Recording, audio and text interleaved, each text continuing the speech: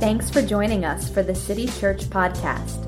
More information on City Church is available at www.ourcitychurch.org.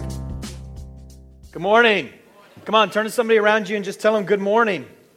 Go ahead, turn to somebody around you. Say good morning. How are you today? There you go. You can see each other. Good to see you. Now you can say that actually. Good to see you. Good morning. Good to see you. Y'all doing okay this morning? Yeah, well, welcome. If you're new here, welcome to City Church. My name's Justin. Very grateful that you came to join us this morning and to sing with us and worship with us. I love just seeing babies get dedicated to Jesus, don't you? Isn't that beautiful? I think it's beautiful. It's a special thing, very special thing. So, thrilled about that. A couple of quick hits before we get into the scripture. Just to let you know, if you're new, there's a card that you received when you walked in. It's called a welcome card. It says on the top, welcome card, and that's got just some basic opportunity for you to fill out some basic information if you'd like. If you'd like to share some information at the end of the service, as you leave, there'll be an offering. You can put that welcome card in the offering. We'd love to pray for you if you have something that you'd like prayer for. If you're new here and you'd like more information about the church, we'd love to give that to you as well. For those of you guys that have been around for a little while, you know that we've been talking a lot about the second location that City Church will be launching in Bridgeport, Connecticut. Very excited about that. Now listen, glory to God. We're really excited about that. I want to be really straight with you now. If you're new here, this is not for you, okay? If you're new here, we want you to be blessed. We want you to receive. We want you to not feel like you need to do anything other than just scope out who we are and receive from God. If you've been around for a while and you're committed to this body and you're here every week and you believe God's in what we're doing and you want to get behind it, we need to raise a lot of money for Bridgeport. Woohoo, yeah, woo, okay, yeah. Okay, so right now we've raised, I think, just around $7,000, which is wonderful. We need to raise about 30, okay? So that leaves $23,000 that we're believing God for, and we need you to get behind it. We need you to dare to get behind it. And so every week we've given you opportunity. It'll be this week and next week. We'll kind of close down this 4-week push to raise some funds to get us off the ground for Bridgeport. And so if you want to give, I encourage you consider giving this week. That'll happen at the end of service. You've got a little yellow envelope, and you can give through that envelope specifically to Bridgeport, okay? And so those of you who have not been around, let me just fill you in briefly. We'll be launching a second location in October, and Bridgeport, believe God is going to give us a grace to reach 2 cities at the same time. Somebody say amen. All right, because we want to actually reach way more than that. So we're just starting with 2. So very excited about that. If God puts it on your heart to give, I'll bring it up again before we wrap up the service. But remember, that's that yellow envelope, and we encourage you to give extravagantly to the glory of God. All right, also last thing is Memorial Day is coming up next week, and Scott and Carol Samuelson have been very nice to open up their home for a massive party.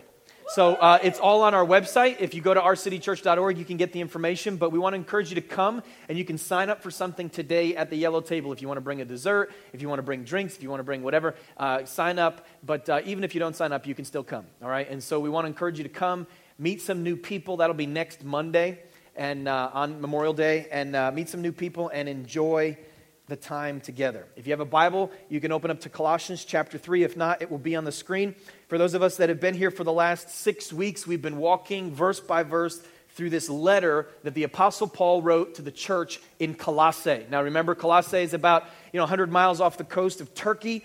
He wrote this probably 25 to 35 years after Jesus rose from the dead, and he wrote it to a group of Christians that he had never personally met. One of his friends had started the church. He's sitting probably in a Roman prison as he wrote this, and he writes the words that we believe God inspired supernaturally by the Holy Spirit. We're going to read a few verses in this today, and guys, it's kind of a sad truth that we've got this week and we've got next week, and we're through the book of Colossians. So I wrote Colossians 2 and 2 Colossians, and we're going to go through that next. So it's going to be great. I'm just kidding. I didn't do that. All right, Colossians chapter 3, verse 17. Colossians chapter 3, verse 17. If you noticed, we covered Colossians chapter 3, verse 16 in our worship to God today. So verse 17, whatever you do, in word or deed, do everything in the name of the Lord Jesus, giving thanks to God the Father through him.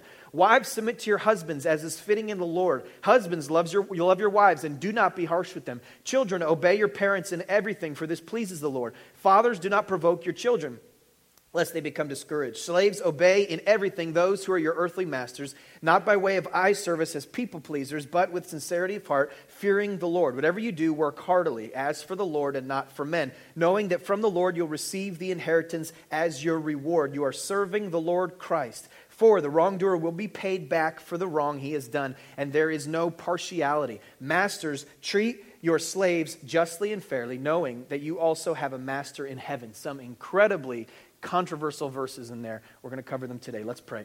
Jesus, we love you. Thank you for the opportunity to study the Scripture, to realize that something that was written thousands of years ago is more practical and applicable than almost anything we see in the world, really over everything we see. God, we thank you that this truth that is written so long ago is so relevant and so real. God, as we cover these verses that may seem confusing or we're not sure what they mean, God, I pray that as we pull them apart that you'd bring clarity, and that above all that, God, you would speak to us by your Spirit. God, we're hungry to hear from you today. We need you. Let's just acknowledge that. God, we need you. We need your Spirit. We need your voice in our lives. We need your guidance. We need you. We welcome you, God. We don't want to hear the words of a man today. We want to hear the words of God today. Speak to us. Amen. Who do you work for? Do you like where you work?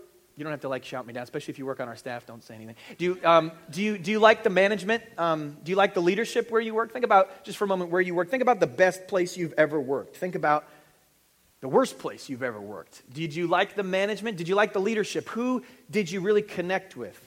How do you act when your boss is not there? Do you go golfing? Are you faithful to your boss when he's not around? Are you faithful to your friends? And so many people would say, wait, I'm faithful to my friends. Well, are you faithful to your boss? What inspires your faithfulness to your boss, or your lack of faithfulness to your boss? What inspires your faithfulness to your wife, or to your friends, or to your family? What inspires your faithfulness? Why are you faithful? Now, my job experience is slightly different than probably many of us in the room, okay? I'm going to give you the brief Justin Kendrick job experience. So when I was 15 years old, I started painting houses with my dad. My dad's a painter, so I was painting houses with him. So I didn't go and work at McDonald's. I didn't go and work at Wendy's, although I think that that's a great job, and I think that many of my friends did jobs at various places. But as a 15 and 16-year-old kid, I was painting houses, making way more money than my friends who were working at Wendy's. So it was awesome. And so I was kind of managing my own deal, because Dad basically said, listen, I've got work every day. You can come and work as much as you want. I'll pay you the same hourly wage, and you just go ahead and work whatever you want to work. And so I would work however much I needed to work to pay my bills. And so at 16 years old, I started Justin Kendrick Painting. Massive corporation that I sold for $2.3 million a few years later. No, I didn't. No, I just basically painted houses, mostly just worked with Dad, and did that 19, 20, 21. I have never gotten a real paycheck. Never. Isn't that great? I think it's awesome. You may be like, you jerk. I've never gotten a real paycheck. After that, I closed out my great corporation, Justin Kendrick Painting. I had started a landscaping business on top of that, which I hate. In fact, I don't like painting either. And then I started preaching and playing music and doing ministry. And so that's been kind of my story. But in the midst of all that, I was in college. I have a degree in social work. And so I had to do a year-long internship. And so I chose to do my internship with the Department of Children and Families. Now, they're not the most popular organization on planet Earth today. If you know anything about DCF, you probably don't like them. DCF deals with abused and neglected kids, has to take kids away sometimes from homes, has to make very difficult decisions about family members and how those things will interact. It's a difficult job. And so I worked there for, I think, 9 or 10 months as an intern. Okay, and so it was the only time, of course they didn't pay me, but it was the only time in my life that I had a real, taste of what the hierarchy of, corporations can look like.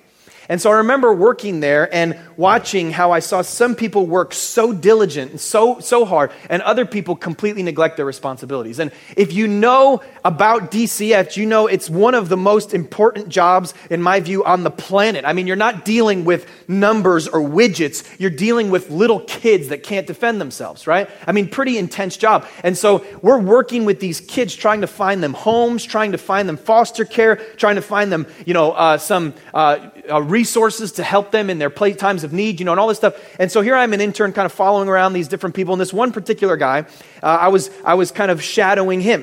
And I remember we went to this house and it was scary because we had to deal with termination of parental rights, but the people weren't there. And so we get there, we knock on the door, they're not there, we hang out for a while, we get back in the car, and so that was kind of that. Then we go get lunch.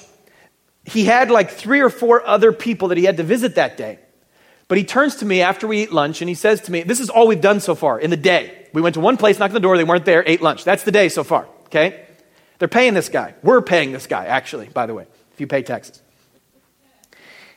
And if you don't, tell me how you don't do that. But, let me know about that. So at their end of lunch, he looks at me and he says, listen, I know you're supposed to be here till 5 to fulfill your hours, but here's what we're going to do.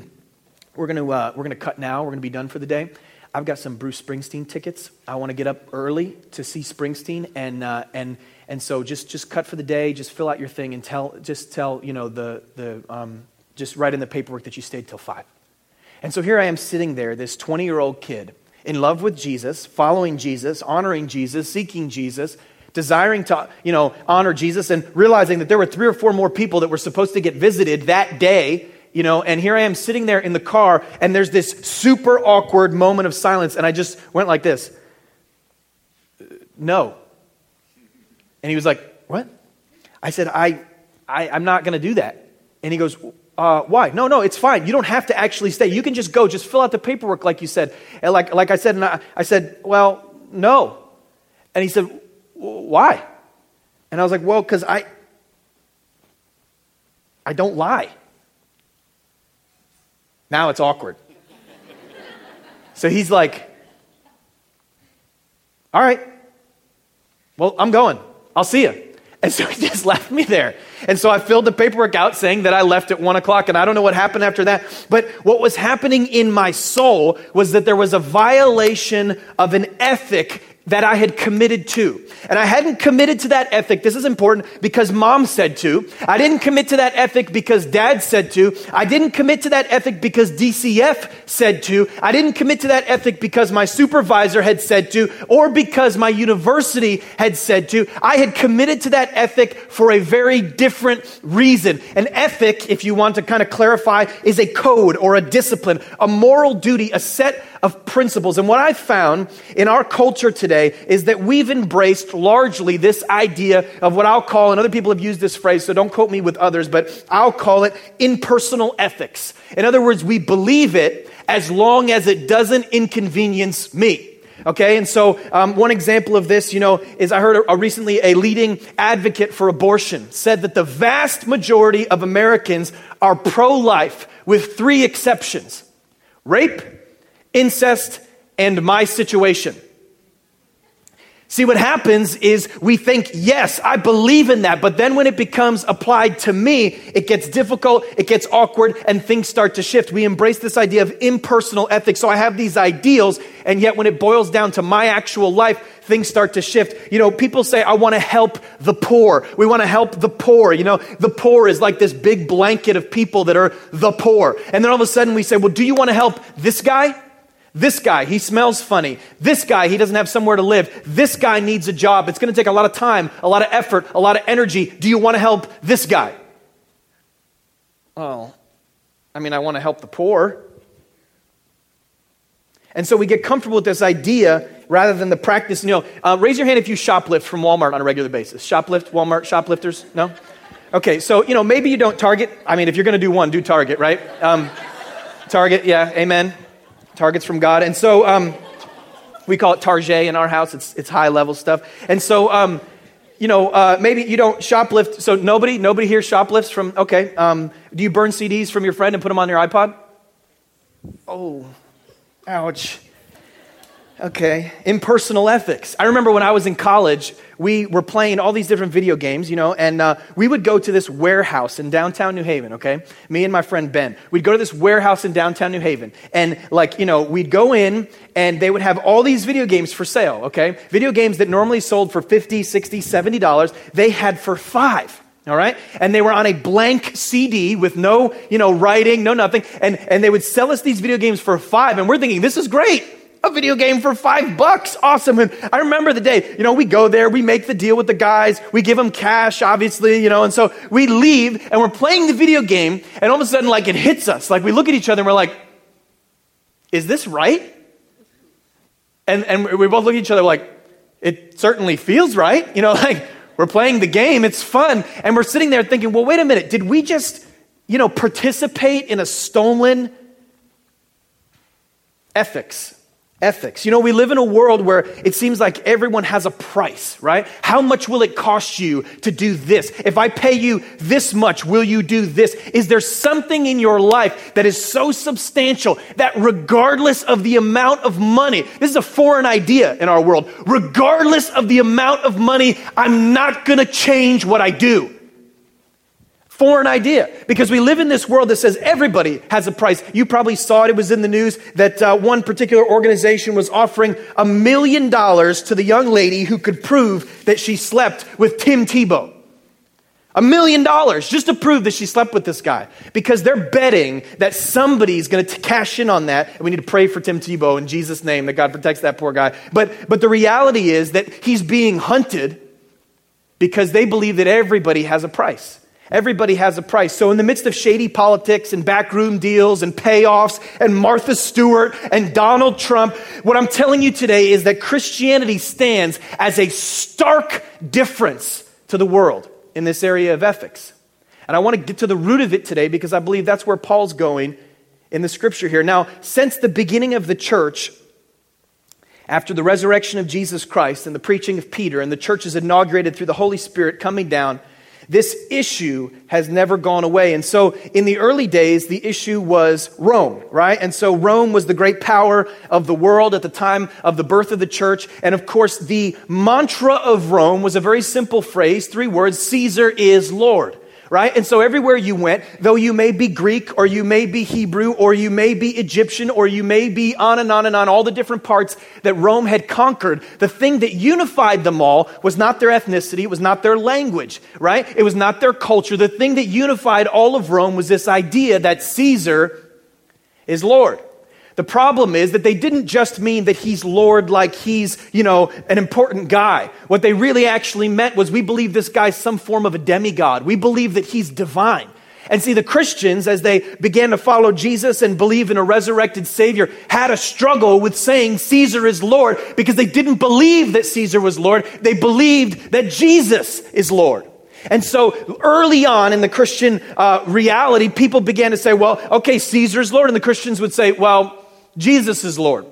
And that became problematic for the Christians because you're not allowed to say that someone was greater than the greatest king. And so there was a tension immediately. And one of the more famous church fathers, Polycarp, was killed because he would not repeat those 3 words. Caesar is Lord. What drives a man to give his life simply because he will not say 3 words?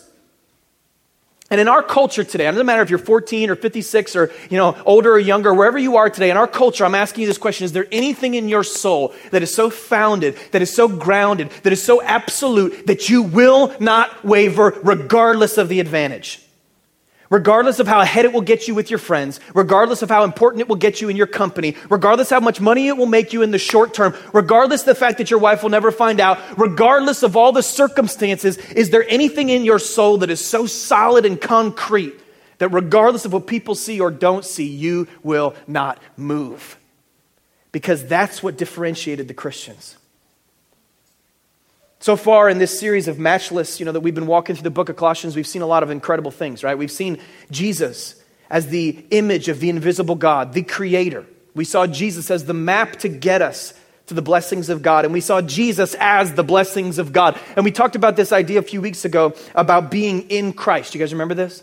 That we're in Christ and that in Christ we are made complete. That we're identified with him, that we're adopted into his family, that we died in Christ, and that we rose in Christ, and that we're victorious in Christ, and Christ in us is the hope of glory. And so then Paul, after he's outlined our new identity, says, because of all this, set your mind on the things that are above. Don't let circumstance define your reality. Set your mind on the things above. And we said that looking up equals moving forward, that the more heavenly minded I am, the more earthly good I can actually become, that the more I value the things of eternity, the more I can become useful in the things of the temporary.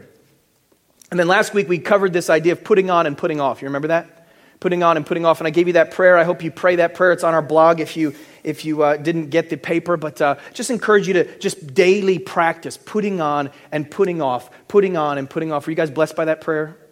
Good, okay. Nobody raised their hand. Fair enough. All right, so we talked about this idea that it's your job to change your own clothes, right? It's your job to change your own clothes.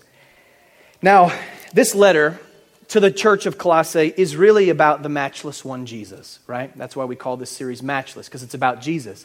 But underneath the undercurrent that I began to find as I studied the passage for today, underneath the surface of always talking about Jesus and magnifying Jesus and making much of Jesus, what I see in these few pages is this new ethic, this new way of doing life. He's defining following Jesus married to an ethic that gets worked out in our daily lives. I want to show it to you in a couple passages that we've already covered. Colossians 1:3, we always thank God the Father of our Lord Jesus Christ when we pray for you. You realize that was an audacious statement in his day. He was already saying, listen, Jesus is the Lord. That's who we're thanking. We're thanking our Father because of the Lord. And then he goes on to say it again in a few verses later in verse 6 of chapter 2. Therefore, as you received Christ Jesus, the Lord, so walk in him. So the Lord is the one whom you've received. Even before that, in verse 10 of chapter 1, he goes back and says, so as you walk in a manner worthy of the Lord, fully pleasing to him. And so it's the Lord that we're trying to focus on, the Lord. And then Paul just breaks out. And we've seen this happen a couple other times in Scripture where we saw in him, with him, in him, in him, with him, in him, in him, in him. And then we saw put on, put off, put on, put off, put on, put off, put on, put off. And now in this passage that we just covered, we see this reoccurring word, Lord, Lord, Lord, Lord. In fact, in the few verses we just covered, he says it 7 different times that Jesus is the Lord. In the Old Testament, you can study this on your own in Exodus 21. They describe what they would do in the Old Covenant to a person who was a slave who didn't want to be freed. Okay? So occasionally, what would happen was a slave, now the rule was that every 7th year, all the Hebrew slaves would be freed. And so a person would serve as a slave or as a servant for 7 years, but at the 7th year, he would then be freed and no longer be a servant. He would be released. But if his master was exceptionally good, and if this particular servant deeply loved his master, he would go back to his master and he would voluntarily choose to serve his master for the rest of his life. And when he would do that, the master would take this servant and he would take a spike and he would drive the spike through the servant's ear. And he would actually drive the spike to the servant's ear to a doorpost. And that symbolic act was to say that from now on, for the rest of your life, you are nailed to me. And some traditions say that they would actually wear a ring in their ear to signify that they were a servant for life, a bond servant, one who had chosen to be a servant for the rest of their life because the master was exceptionally good. And realizing that master from that day forward was the Lord, the boss, the king, the ruler of their life. See, the Bible articulates a reality similar to this. That you and I are born in sin. That there's a propensity within our souls to disobey and rebel against God. And that sin enslaves us. And so whether it's your fear or your lust or your greed, or you say none of those things enslave me, then it's your pride, right? That enslaves you, and you find yourself bound, thinking that you're serving yourself, not realizing that you're actually serving the sin that rages inside of you. And so some of us have experienced this firsthand through addiction, that you said, I can break this habit, I can shake this thing, I cannot be depressed anymore, and yet you find yourself consistently falling into depression. Some of us have experienced this through drugs, some of us experienced this through sexual bondage. Some of us experienced this through a hunger for, some type of, higher level of success. And so we find our pleasure, our value in those things. And so sin enslaves us. And what the scripture teaches is that Jesus comes along, breaks the power of sin, And the interesting thing is, frees us by enslaving us to himself. Okay? So we've covered this in other sermons, but one of the things that we outlined early on is that the highest level of human freedom is actually slavery to Christ. Okay? Slavery to Christ is the highest level of human freedom. So if I want to be the freest I can possibly be, I find that freedom by allowing myself, by willingly saying, God, I choose to serve you. Why? Because this master is exceptionally good. This is why the scripture says, as many as receive him, he gives them the right to become children of God. This is why Jesus said, come to me, all who are weary and heavy laden. And so now what happens in salvation, stay with me. Now what happens in salvation is you say yes to Christ by the propelling of the Holy Spirit. He comes and abides in you. And we've covered this in Christ. Your spirit and God's spirit are married and you become one. One with God. And now God himself, the creator of the universe and the sustainer of all life, lives on the inside of me. That means my boss is never out of the office. I said that means my boss is never out of the office. See, God's spirit and my spirit have become one. If you've experienced true Christian conversion, there's an inspiration deeper, an ethic that is deeper than anything in this natural world. I put it like this, okay? You can write this down. The presence of Jesus presides over every relationship. The presence of Jesus presides over every relationship. This means that no matter what I'm doing, no matter who I'm interacting with, the mantra that differentiated the Christians from those that were not Christians, the mantra that should differentiate us from a broken, fallen world that thinks that we can always be bought, that thinks that there's always a price, that thinks that it's always okay to sell out at a certain point. The thing that should differentiate us from all of culture is that the presence of Jesus presides over every relationship. It presides over husband and wife. It presides over child and parent. It presides over worker and employer. It presides over every human relationship. Is that making sense? So let's see how this plays out, because Paul likes to give us examples. It starts in verse 17, and we'll walk through this passage a little slower. Verse 17, and whatever you do, in word or deed, do everything in the name of the Lord. There it is, first one, Jesus. Giving thanks to God the Father through him. Do everything in the name of the Lord. Isn't that amazing that he says whatever you do? Whatever you do, because most of us are obsessing over the specific thing that God wants us to do. And I think for many of us, God's response, you say, well, God, should I work here or should I work there? Should I go here or should I go there? Should I do this or should I do that? And there's a part of that that's important, that God does number the hairs on your head. He cares about all those things, but there's a higher care that he has, and it's the whatever you do. Whatever you do, I'm less concerned with what you do, and I'm more concerned with why and how you do it. Because whatever you're doing, whether you're working here or you're working there, whether you're serving here or you're serving there, the thing that I'm looking for, says the Lord, is why. That Jesus would be presiding over you doing it. That you would do it by carrying the name. I carry the name. You know, my sons carry my name. We have son number 3 coming up. Pretty excited about that. And we carry the Kendrick name, right? And so those boys carry my name. And because they carry my name, I seek to encourage the character of Christ in them. And so I say to them all the time, listen, I say, what's your last name? And they say, so, I asked Noah the other day. His middle name's Robert. I said, Noah, what's your last name? He said, Robert. I said, Noah, that's not your last name. Oh, Kendrick. Yeah, Kendrick. See, you carry my name. This is what the scripture's saying. It's saying that we carry the name of Jesus. Now, here's the amazing thing. Check this out. How do I know, Justin, if I'm carrying the name of Jesus? Right, Cheech? How do I know if I'm carrying the name of Jesus? How do I know if I'm doing it right? How do I know if I'm doing it the way that God wants me to do it? Well, here's a hint that we see through what the Apostle Paul says. You will see it in your closest, most familiar relationships. You will see it in your closest, most familiar relationships. It begins at home. And so let's look at how this plays out.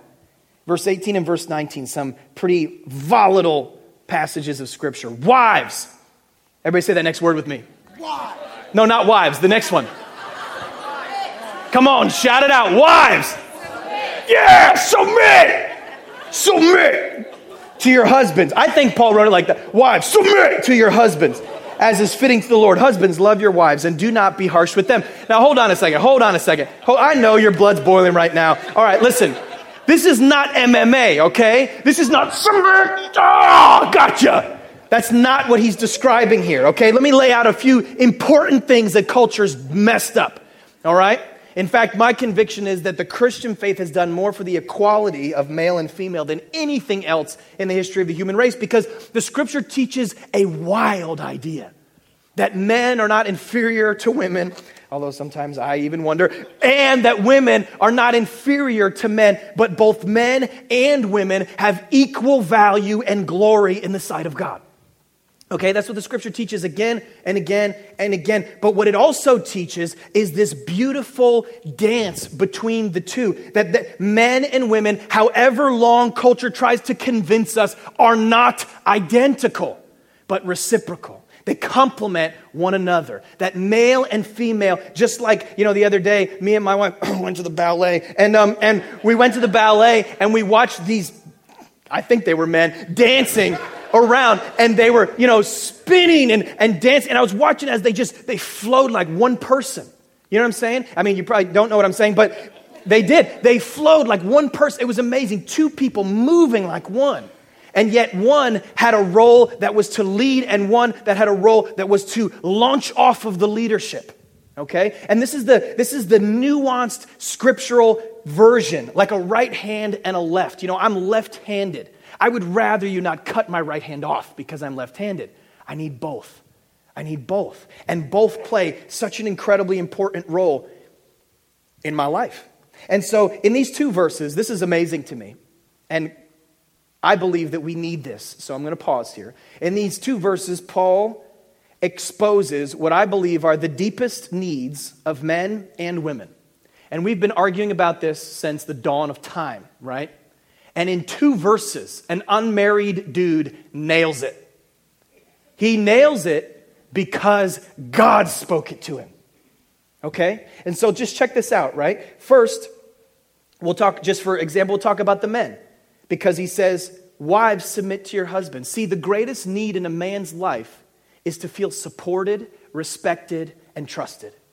That's the greatest need in a man's life. He wants, beyond everything else, to feel supported and trusted by his wife. He wants his wife to say, I trust you, I respect you, I honor you, go. Do what you're supposed to do. That's the greatest need of a man's life. But reciprocally, the greatest need of a woman's life, look what it says about a woman. It says, husbands, love your wives. Of course, that's the word agape. Love your wives and do not be harsh with them. Don't you dare think that your leadership role in the family gives you a right to somehow use that in an authoritarian manner, because that's not the way it works. That means that what you're supposed to be doing is, instead of trying to flex your muscles of authority over a woman, you should be loving that woman the same way that Jesus loved the church, by laying down his life and giving yourself for her in servant leadership, because the woman's deepest need is to know that she is supremely loved above all else. And when the woman knows that she is supremely loved above all else, then she can then reciprocally begin to honor. And when the husband knows that he's honored and respected, then he can then reciprocally begin to love above all else. So she needs to know that she's loved more than basketball, and more than work, and more than the kids. We just figured it out. Awesome. And it's this cycle, but it breaks down pretty quick. And I know there's many different great books about this, and all different writings that we will dig into as a church, actually, hopefully in the fall. But the point is that there is this cycle. And the problem is the husband says, well, she doesn't respect me. I'm not going to show her that type of love. And then the wife says, well, he doesn't, he's more important. The football game takes priority over me. I'm not going to show him respect. And then he says, well, she's not respecting me. How could you not respect me? I'm not going to love you then. I'm not going to take you on some expensive vacation. You kidding me? I don't want to do that because you're not showing me respect. Well, you're not showing me any love. Well, how can I show you love when you don't respect me? Well, how can I respect you when your actions are not respectable? Come on, you've seen mom and dad do this, or you're doing this. Or you did it on the way here in the minivan, right? Here's the radical idea, okay? Single people, stick with me. Here's the radical idea that Paul is proposing, okay? He is saying, wives, you don't respect your husbands because they're respectable. You respect your husbands because of the Lord. Husbands, you don't love your wives because they're lovable. You love your wives because of the Lord. It's not based on how you feel or how they did that day. If you want healthy relationships, the presence of Jesus must preside over the relationship. Wow, that's good. Thank you. I'm so excited. I appreciate your support. Thank you. Amazing truth. The presence of Jesus, the lordship of Jesus, it's not based on merit, it's based on Jesus. That is a radical relational idea. Look what it says next. Children, obey your parents in everything. Somebody say amen. For this pleases your mom. No, it ain't about mom. Mom might be crazy, okay? All right? Mom might be nuts. Dad might be gone. Obey your parents because it pleases the Lord. You see how it's not about the parent, it's about the Lord. See how radical this idea is? Obey your parents because it pleases the Lord. And then he gives fathers a little kick because you never have authority that's not under the lordship of Jesus. Fathers, don't you dare provoke your children lest they become discouraged. Don't think, fathers, you can run away with the authority God's given you. You can't. You're still under the Lord. And so this pattern of saying both of you are submitting to the lordship of Jesus. Kids, you're honoring mom and dad because of the Lord, not because of how honorable mom and dad are. Parents, you're honoring your kids and not pressing them too hard and not trying to exasperate them because you honor the Lord. And people would say, well, Justin, what about abuse? And, what about if, the wife is getting, beat or the kids are getting beaten up or something bad is happening? Well, the beauty of the gospel is that the husband or whoever it is in the family is not the final authority. That those people that are receiving some level of abuse can then appeal to the law and can appeal to the church, to the glory of God. And so if you're in a position where somebody is being, doing something, or, mom says, listen, I want you to go sell crack cocaine on the streets, right? You can say, no, mom, and you can appeal to the law. And you should, all right? You shouldn't do things. We see this constantly in Scripture where the leaders of the religious authorities of the day would say to Peter and John, they'd say, listen, we command you by the law to stop preaching the gospel. And Peter would say, well, I appeal to a higher law. I must obey God rather than men. And so this isn't a, free pass for parents or for husbands or for anyone else that God puts in authority to press someone beyond the commands of God, okay? Okay. Let's get into something just as controversial. Verse 22.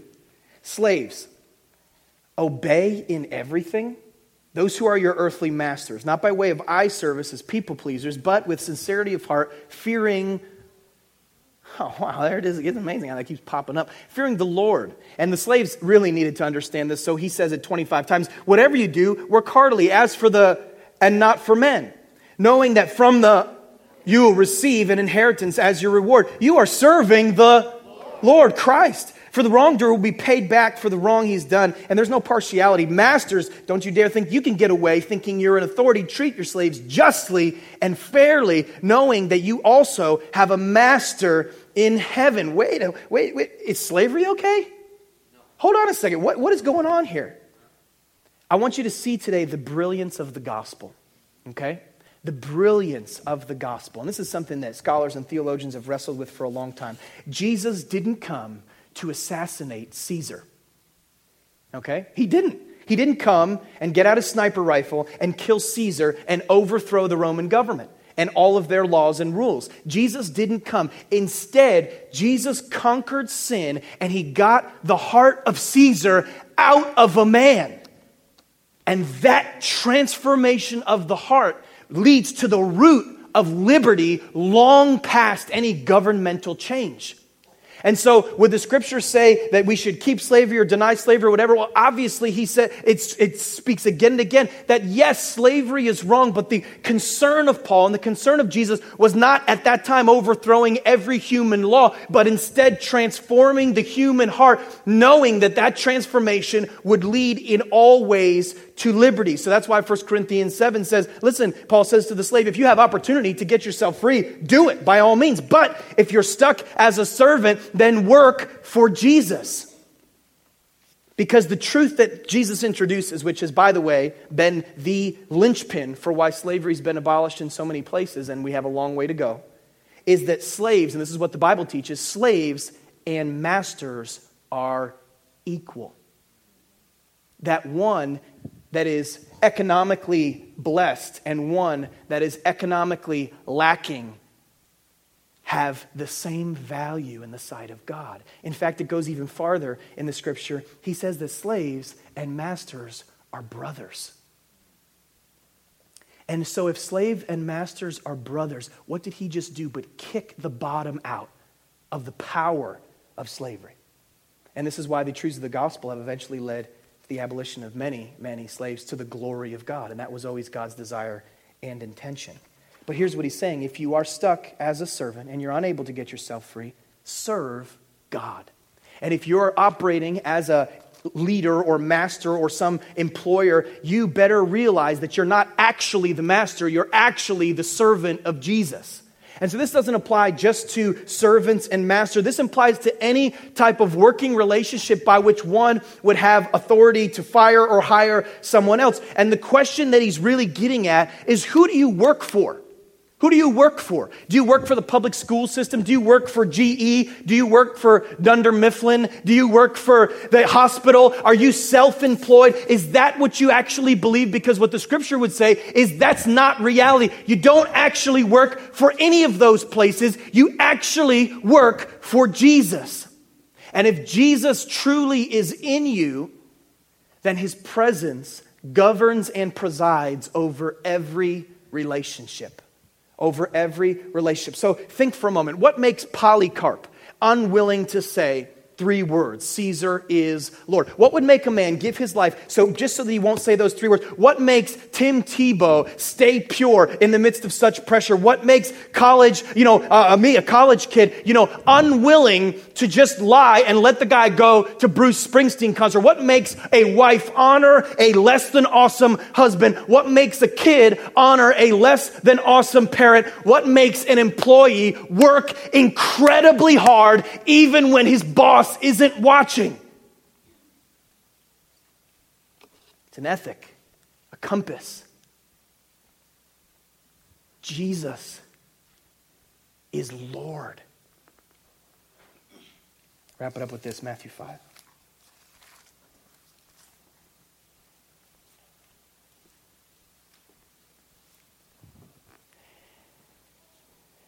Matthew 5. Jesus speaking. You are the light of the world. A city set on a hill cannot be hidden. Nor do people light a lamp and put it under a basket, but on a stand, and it gives light to all in the house. In the same way, let your light shine before others, so that they may see your good works and give glory to your Father who's in heaven. Jesus is saying, listen, I've planted my spirit in you. And by planting my spirit in you, you now have a supernatural light. Well, how is anybody going to see that light? How's anybody going to see a light that's internal? Well, they're going to see that internal light through what you do. And what you do is either going to echo one of 2 things. My boss is Lord as long as he's watching. And when he's out of the office, I'm going golfing. I respect my husband as long as he's home. And when he's not, I go shopping. I love my wife as long as she's around. But when she's not, I'm checking out other people. I honor my parents in front of their face, and then I blast them to my friends. But what separates the follower of Jesus from everyone else in the world who has a price? Jesus is my Lord. There's an ethic that I've made a covenant with God. And it doesn't matter if you got Bruce Springsteen tickets or not. I'm just not gonna say it. And everybody will laugh at you, and people will think you're crazy. Lord, it means master, owner, king, ruler. Will you stay on your feet with me? We're going to pray.